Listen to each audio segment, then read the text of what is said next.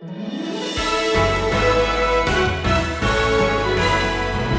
church is afraid. They're eyeing each other warily. Where was Peter, the apostle of the second chance? Where was Andrew, the one who was known for bringing outsiders to see Jesus? Where was the leadership of the church? Where was the church body? They were all silent. They were all failing the test. So Saul is left one world, and he's trying to get into this new community, this new world, and the bars are up on the windows, and the doors are shut, and look, we're comfortable in here, and we'd rather you stay out.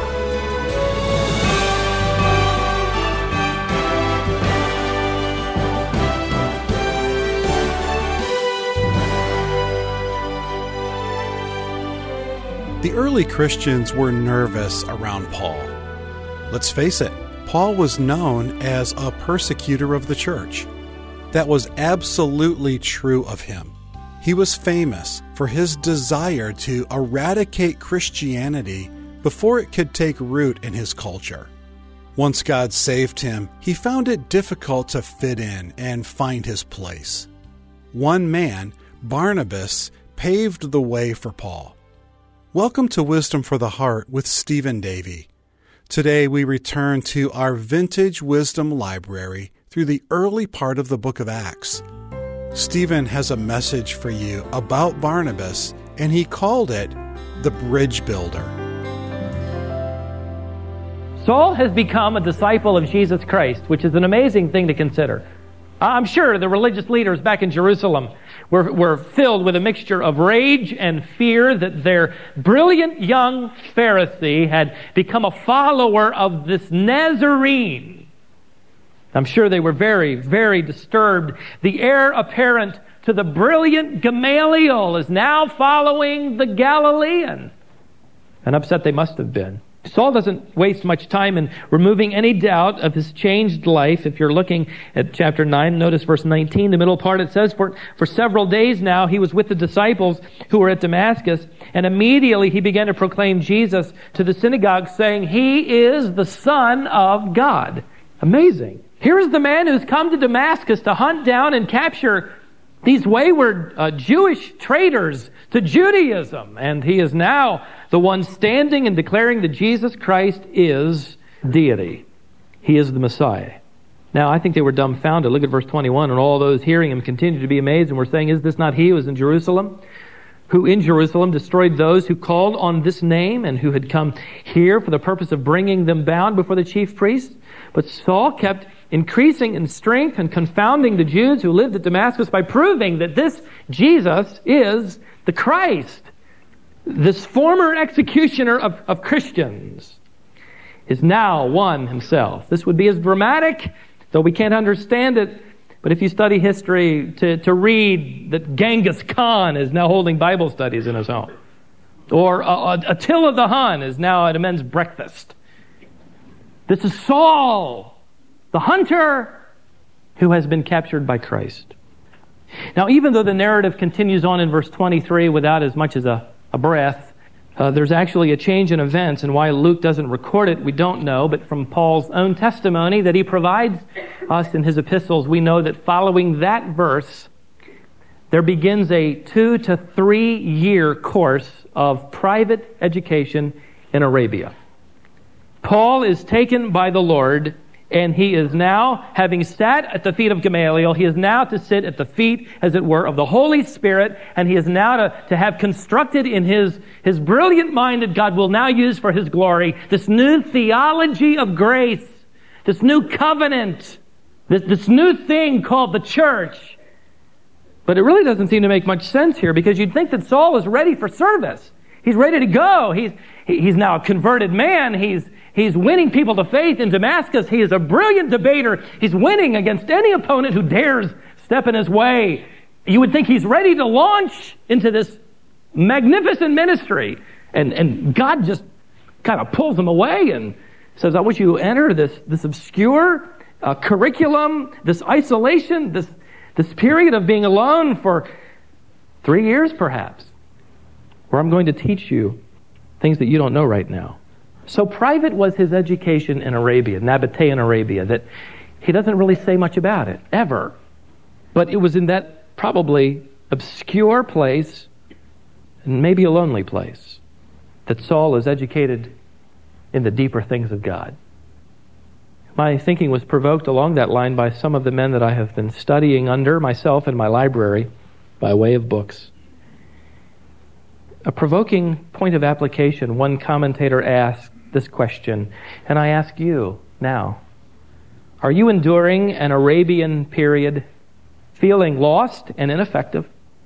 From a human perspective, Saul had an impressive resume. Though he was highly educated, in God's eyes, Saul was completely useless until he graduated from God's desert school of character development. If you're enrolled in that school now, be encouraged. This is God's way of weaving steel into the fabric of your life. Isn't that good? Another commentator agreed with that line of application and wrote it this way. Every Christian, mark, every Christian God has ever used has had a course or two in the University of Arabia. Wilderness training. The fees are large. The discipline is exacting. And many don't keep it up, but drop out. For those who graduate, the results are utter dependence on God. Utter independence on man. So God's Spirit sort of whisks Saul away into this private school where he stays in obscurity for nearly 3 years. And I found it interesting, by the way, that this is in the same geographical area near the base of Mount Sinai where Moses, the great leader of that nation, received from God the tables of law, the tablets of law. It will be in that same geographical location now where this new leader of a new nation will eventually emerge, having been given from God this new theology of grace. I think even God's selection of where this school would be is fascinating. Well, after he graduates from there, this solitary school of God's design, he returns to Damascus. And there we pick it up with verse 23 where Luke says, after many days. Well, many days literally means about 800 or 900 of them. After many days had elapsed, the Jews plotted together to do away with him. But their plot became known to Saul. And they were also watching the gates day and night so that they might put him to death. But his disciples took him by night and let him down through an opening in the wall, lowering him in a large basket.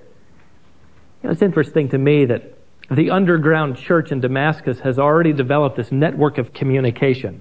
They probably had prepared it for the coming of Saul. He had come to Damascus to capture the Christians.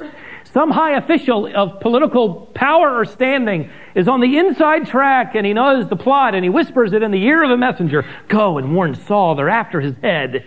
And that messenger makes his way back to Saul and warns Saul that he is about to be taken and executed. He must escape. He narrowly escaped. He's let down a window. Some believer had a home on the wall and the window was open and he's let down in this basket. Now the word for basket here refers to there's even confusion about the word because it's an unusual thing. It's a large construction. It could have been plated or like a wicker, or it could have been made of small ropes. It seems to have been constructed for a unique purpose. I happen to think it was constructed to allow Christians to escape from the coming of this dreaded hunter. That hunter is now using that basket to escape. I don't want you to miss the irony here. This hunter has ridden into Damascus on a very high and proud horse, intending to bring with him back to Jerusalem captured fugitive Jews. He is now the fugitive. He is now the hunted one. And now he escapes in the night, and he's headed back to Jerusalem under cover of darkness. He hopes to find in Jerusalem support from the apostles and this first century church. And is he in for an unpleasant surprise? Look at verse 26. When he had come to Jerusalem, he was trying to associate with the disciples, and they were all afraid of him, not believing that he was a disciple. Let's look at it from the church's point of view for a moment. Okay? They have lived in fear of this dreaded man. Just the name Saul of Tarsus would chill their blood. They've heard news that he's left Jerusalem, and they probably wiped the sweat from their brow, and they hear he's off in Damascus, and they're sorry for the believers in Damascus, but probably a little relieved that he's no longer there in Jerusalem. But then they hear a rumor or two that he's now a believer, but they don't believe it. And then they hear word that he's kind of disappeared. He's off in in Arabia somewhere, and they think, well, maybe we're done with him. But suddenly, unannounced, he appears in Jerusalem. And the text tells us he tries to associate with the disciples. Can you imagine that church meeting? Maybe they're singing. Suddenly, Saul slips in the back. Somebody sitting near the back looks over at him and nudges his friend. Hey, who's that? You recognize him? No, I don't know who that is. Well, must be a first-time visitor. Now, let's get him the friendship album. So they pass the friendship album over to him. Comes back down the road. They look at the name that he's written. Saul of Tarsus. Stop the music. We've got an invader in the church. We're not given any detail. We don't know if it was in a service or along the street in the marketplace, but it tells us that he tried to associate with them, and they wouldn't do it. They were afraid. They kicked him out every time he knocked on a door. They closed it in his face. You're Saul of Tarsus. Oh, no. But you need to understand, I'm a believer now. I'm a Christian. I'm one of you. The text tells us they were afraid. They thought he was an undercover agent for the Sanhedrin. So they're defensive. They're cautious. Maybe. They're even a little resentful. Now let's look at it from Saul's point of view. Imagine how he must have felt when he knocked on their door. He's running for his life. He's left the world that he knows. Judaism doesn't want him. Those of his former friendships in Jerusalem, the learned scribes and Pharisees, and maybe he's even tried to talk to Gamaliel, but maybe, we don't know, but he's left that world and he's desperately trying to get into this world. How do you think he felt when he knocked on that door for the very first time? The reason we don't appreciate Barnabas like we will in a moment, I think, is because we haven't taken time to think how it must have been to be in Saul's sandals at that moment. His heart is beating. I think his palms are sweaty. He's nervous. He's not some super saint. He's normal, just like you and me. And I think he's a little scared. And now he's going to introduce himself to a group of people. Have you ever been up in front of people? It's kind of scary, isn't it?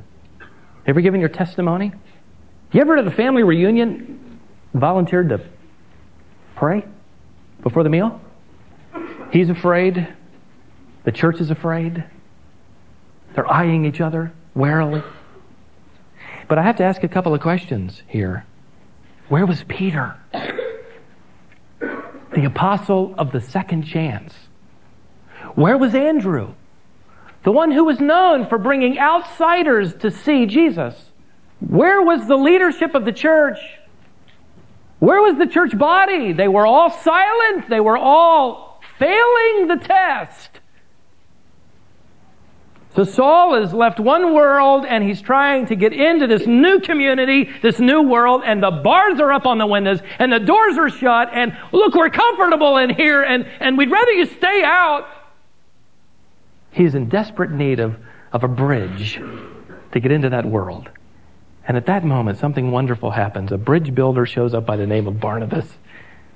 Verse 27, but Barnabas took hold of him and brought him to the apostles and described to them how he had seen the Lord on the road and that he had talked to him and how at Damascus he had spoken out boldly in the name of Jesus. Now stop. Now maybe Barnabas had been waiting in deference to the apostles. Maybe he doesn't want to act out of place. This is sort of the leadership's role. And maybe then he waited for others within the congregation and those given to mercy and hospitality and those caring individuals who found it so easily to forgive, but nobody seemed to be moving here. But maybe he's a little afraid of Saul too. We don't know. But somewhere this text implies that he arranged a meeting with Saul, just one-on-one. Maybe he saw him in the marketplace as believers were shuffling on the other side of the street to get away from him. And Barnabas walks up and he says, Saul, you're Saul, right? Yes, I am. Well, I'm Barnabas, and I belong to this church in Jerusalem, and I've heard you're now claiming to be a Christian. Let's sit down somewhere and talk. I want to hear your story. That's all Saul would have needed. And I'm sure this young man, Saul about in his early 30s, sat down and just gushed out his whole story. Here was finally somebody who would hear me out. And after their conversation, Barnabas is convinced that Saul is on the level. He's genuinely born again. And so he takes hold of him. You could translate that. He took interest in him. And so you can get that idiomatic phrase. He took his hand. He took him by the hand. And he goes to the meeting place. They walk in. Everybody stops singing then. And Barnabas says, hey, everybody, apostles. We know later in another passage that he spoke specifically to Peter and James. I have somebody I want to introduce to you. This is my friend, Saul of Tarsus. If you don't like him, you can't like me. If he goes, I go. Now, we've run into Barnabas before, haven't we, in our study in Acts? Remember he sold a piece of real estate and gave the money to the apostles so people could have food and shelter? Remember he was so loved by the apostles that they gave him a nickname, Son of Encouragement. In our vernacular, it'd probably be something like Sunshine. Now, every one of us in here this morning could say, oh, Lord, give me an encourager like that. Boy, could I ever use somebody like a Barnabas in my life right now. Now, it's not wrong to think that. But has it ever occurred to you that God in His Word has never promised you, other than Jesus Christ, a Barnabas? But in His Word, He has challenged every one of us to become like Barnabas. Well, I want you to notice the result of his introduction to the fellowship, verse 28. And he was with them, moving about freely in Jerusalem. And I don't want you to miss that. He was with them. That means he's finally accepted by them. He's finally part of them. They let me in. And he was talking and arguing with the Hellenistic Jews, verse 29. Those were his former friends who had stoned Stephen to death. Now he's debating. He's taken up the mantle that Stephen had dropped, and he's now arguing and debating with these Hellenistic Jews, but they were attempting to put him to death. But when the brethren learned of it, they brought him down to Caesarea and sent him away to Tarsus. That is, for the sake of your safety, Saul, we're going to send you back to your hometown, Tarsus. And as quickly as he appears on the scene, as quickly as he gains prominence, it's almost like he's dismissed. It struck me that way. His life is in danger, but all their lives were in danger. So they said, Saul, what we think is best for you is that you go home. You go back to Tarsus. That must have been confusing. See, Ananias had learned from the Lord and communicated to Saul, Saul, you will one day speak before kings. Lord, you want me to go back to my little village that I left years ago? I don't understand, but I'll go. And so Saul heads back to Tarsus to develop his roots. A young 30-year-old man that God is still in the process of instructing and deepening and developing. Well, I want to shift our camera back to Barnabas by way of application here quickly. What can we learn from him? He's the prominent actor on this stage at this narrative. Well, if you want to be a bridge builder, 4 things struck me about Barnabas that need to be challenged by the Word in our own lives. Number 1, a bridge builder is available to listen. A blind singer by the name of Ken Medema has written a powerful song a number of years ago. He's talking about the church. Listen to these words. If the church is not a place where tears are understood, then where shall I go to cry? And if this is not a place where my spirit can take wings, then where shall I go to fly? I don't need another place for trying to impress you with just how good and virtuous I am. No, I don't need another place for always being on top of things. Everybody knows it's a sham. I don't need another place for always wearing smiles, even when it's not the way I feel. I don't need another place to mouth the same old platitudes. Everybody knows that's not real. So if this is not a place where my questions can be asked, then where shall I go to seek? And if this is not a place where my heart's cry can be heard, then where shall I go to speak? And if this is not a place where tears are understood, where shall I go? Oh, where shall I go to cry? A bridge builder is someone who makes a difference in the church. In fact, if you look at your text in verse 31, you'll read the church. So the church, it gives a sort of a result, cause and effect here as a result of this all happening. The church throughout all Judea and Galilee and Samaria enjoyed peace, being built up. The word is edified. And going on in the fear of the Lord and in the comfort of the Holy Spirit, it continued to increase. That is, it deepened and it broadened at the same time. It matured spiritually and added numerically. And it's no surprise to me, nor to you, I'm sure, that a church that could hurdle this, that could have divided it down the middle, that church would even be more attractive because it was seen then as a church willing to forgive and to listen. Second of all, and that's my next point, a bridge builder is inclined to forgive. I happen to believe that Barnabas stuck his neck out here when he did this. By going to Saul, he is implying that the apostles are wrong. This kind of leadership probably isn't told it's wrong very often. Barnabas helped the church avoid a tragic mistake. He helped them open their hearts not only to Saul, but to all the other believers who were new in their faith, and the church was wrestling with what do we do with them? You see, they used to persecute us, but now they're Christians. Do we let them in? See, the church in Russia faced the same difficulty, especially in Hungary. One of our missionaries told me one of their greatest challenges was the underground church, once the wall came down and they were able to surface in freedom. Now what do they do with those who persecuted them but who have now come to faith? Do we let them in? Also, what do we do with those who claim to know Christ, but they never really would go public? They kind of kept it a secret.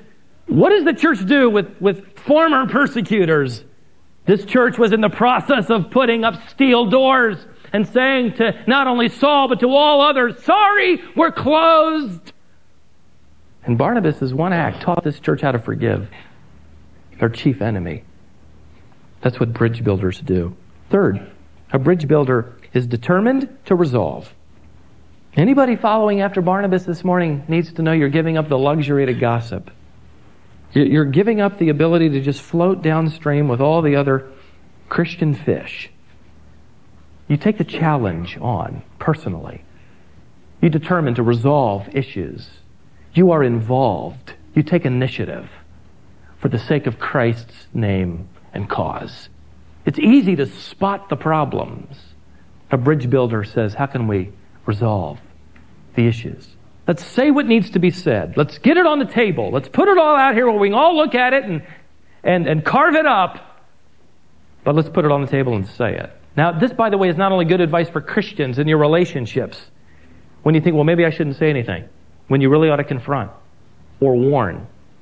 This is good for families as well. Not only to say those things that are hard, but say those things that are hard to say, especially as children age. Bridge builders, ladies and gentlemen, are the ones who make the first move. Finally, one more thought. Bridge builders are sensitive to potential in other people. Barnabas was the only one who said when no one else said. Barnabas was the one who said, let's give this guy a chance. Let's hear him out. Let's hear his story. And then let's forgive and let's forget. By the way, Saul is going to disappear after verse 30. And he will not reappear for 8 more years. There will be 8 years of silence as Saul goes back to his hometown. And by the way, he has returned to his home village a miserable failure. In the eyes of his former world, he's flunked out. The family that once bragged that, oh boy, our boy Saul, he's being trained by the eminent theologian Gamaliel, and now he's flunked out of that course and he's back home. The one whose prominent father, even a Roman citizen, was able to have him secure that tutorial position under Gamaliel, was undoubtedly proud. Now he's gone off and he's joined some Nazarene. When Saul appears 8 years later, he's making tents to survive. Why? That's where we get the phrase tent making. Somebody in ministry that has to work a job to keep food on the table while they get involved in ministry where they'd rather just be involved in ministry. Here's the one who, when Saul reappears, he's making tents. Why? His family was prominent enough to pay the fees, the exorbitant amount of income needed to secure Gamaliel as their teacher for their son. Now he's stitching canvas. I believe with others that Saul has been disowned by his Jewish family because he followed the Messiah. And furthermore, he has been disinherited by his prominent father. 8 years would go by before we hear of Saul again. As far as the Jerusalem church knows, well, what's so great about him? Young guy, he's back in his home village, and they didn't know what we know today, that he's the prominent leader, theologian of this new nation called the Gentile church. Here he languishes, as it were, in Tarsus. I have no doubt he's involved. There are believers there later. But he's there, it seems, would he ever speak to kings? Well, no. He's there for good, but something wonderful happens again. I want you to see something beginning in verse 21. By the way, the Spirit of God is moving in Antioch. People are coming to faith in Christ. New church is being established, and the hand of the Lord was with them. Verse 21, and a large number who believed turned to the Lord, and the news about them reached the ears of the church of Jerusalem, and they sent Barnabas off to Antioch. Then when he had come and witnessed the grace of God, he rejoiced and began to encourage them all with resolute heart to remain true to the Lord, for he was a good man and full of the Holy Spirit and of faith. And considerable numbers were brought to the Lord, and he left for Tarsus to look for Saul. And when he had found him, he brought him to Antioch, and it came about that for an entire year they met with the church and taught considerable numbers, and the disciples were first called Christians at Antioch. Have you ever thought about the fact that the reason the church then and the church today has this predominant leader, teacher, is because of the persistence of a man who never let Saul go? A man so used by God that when he's in Antioch leading this massive movement, there in the midst of all of that, he says, hey, I know who would be perfect here.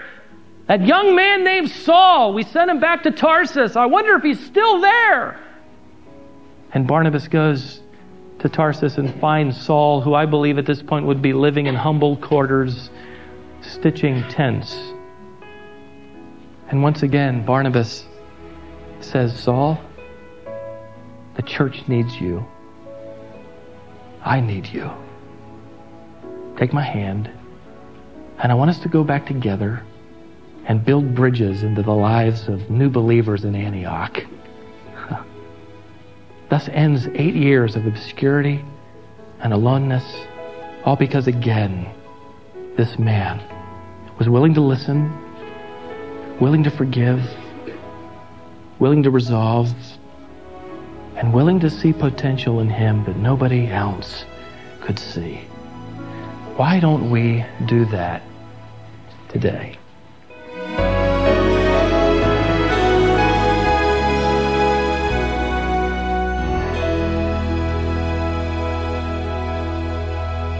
The example of Barnabas is powerful, and I hope we'll follow in his footsteps. Well, for the last several weeks, we've been working our way through this series from our Vintage Wisdom archives. Stephen Davey first taught this series to the church he pastors back in 1996. The series is called The Harvest Begins, and we only have one more lesson to go. We'll bring you that next time. In the meantime, we'd like to hear from you. If you have a comment or question, email us at info@wisdomonline.org. Wisdom International has a website which you'll find at wisdomonline.org. Join us next time for the conclusion to this series on Wisdom for the Heart.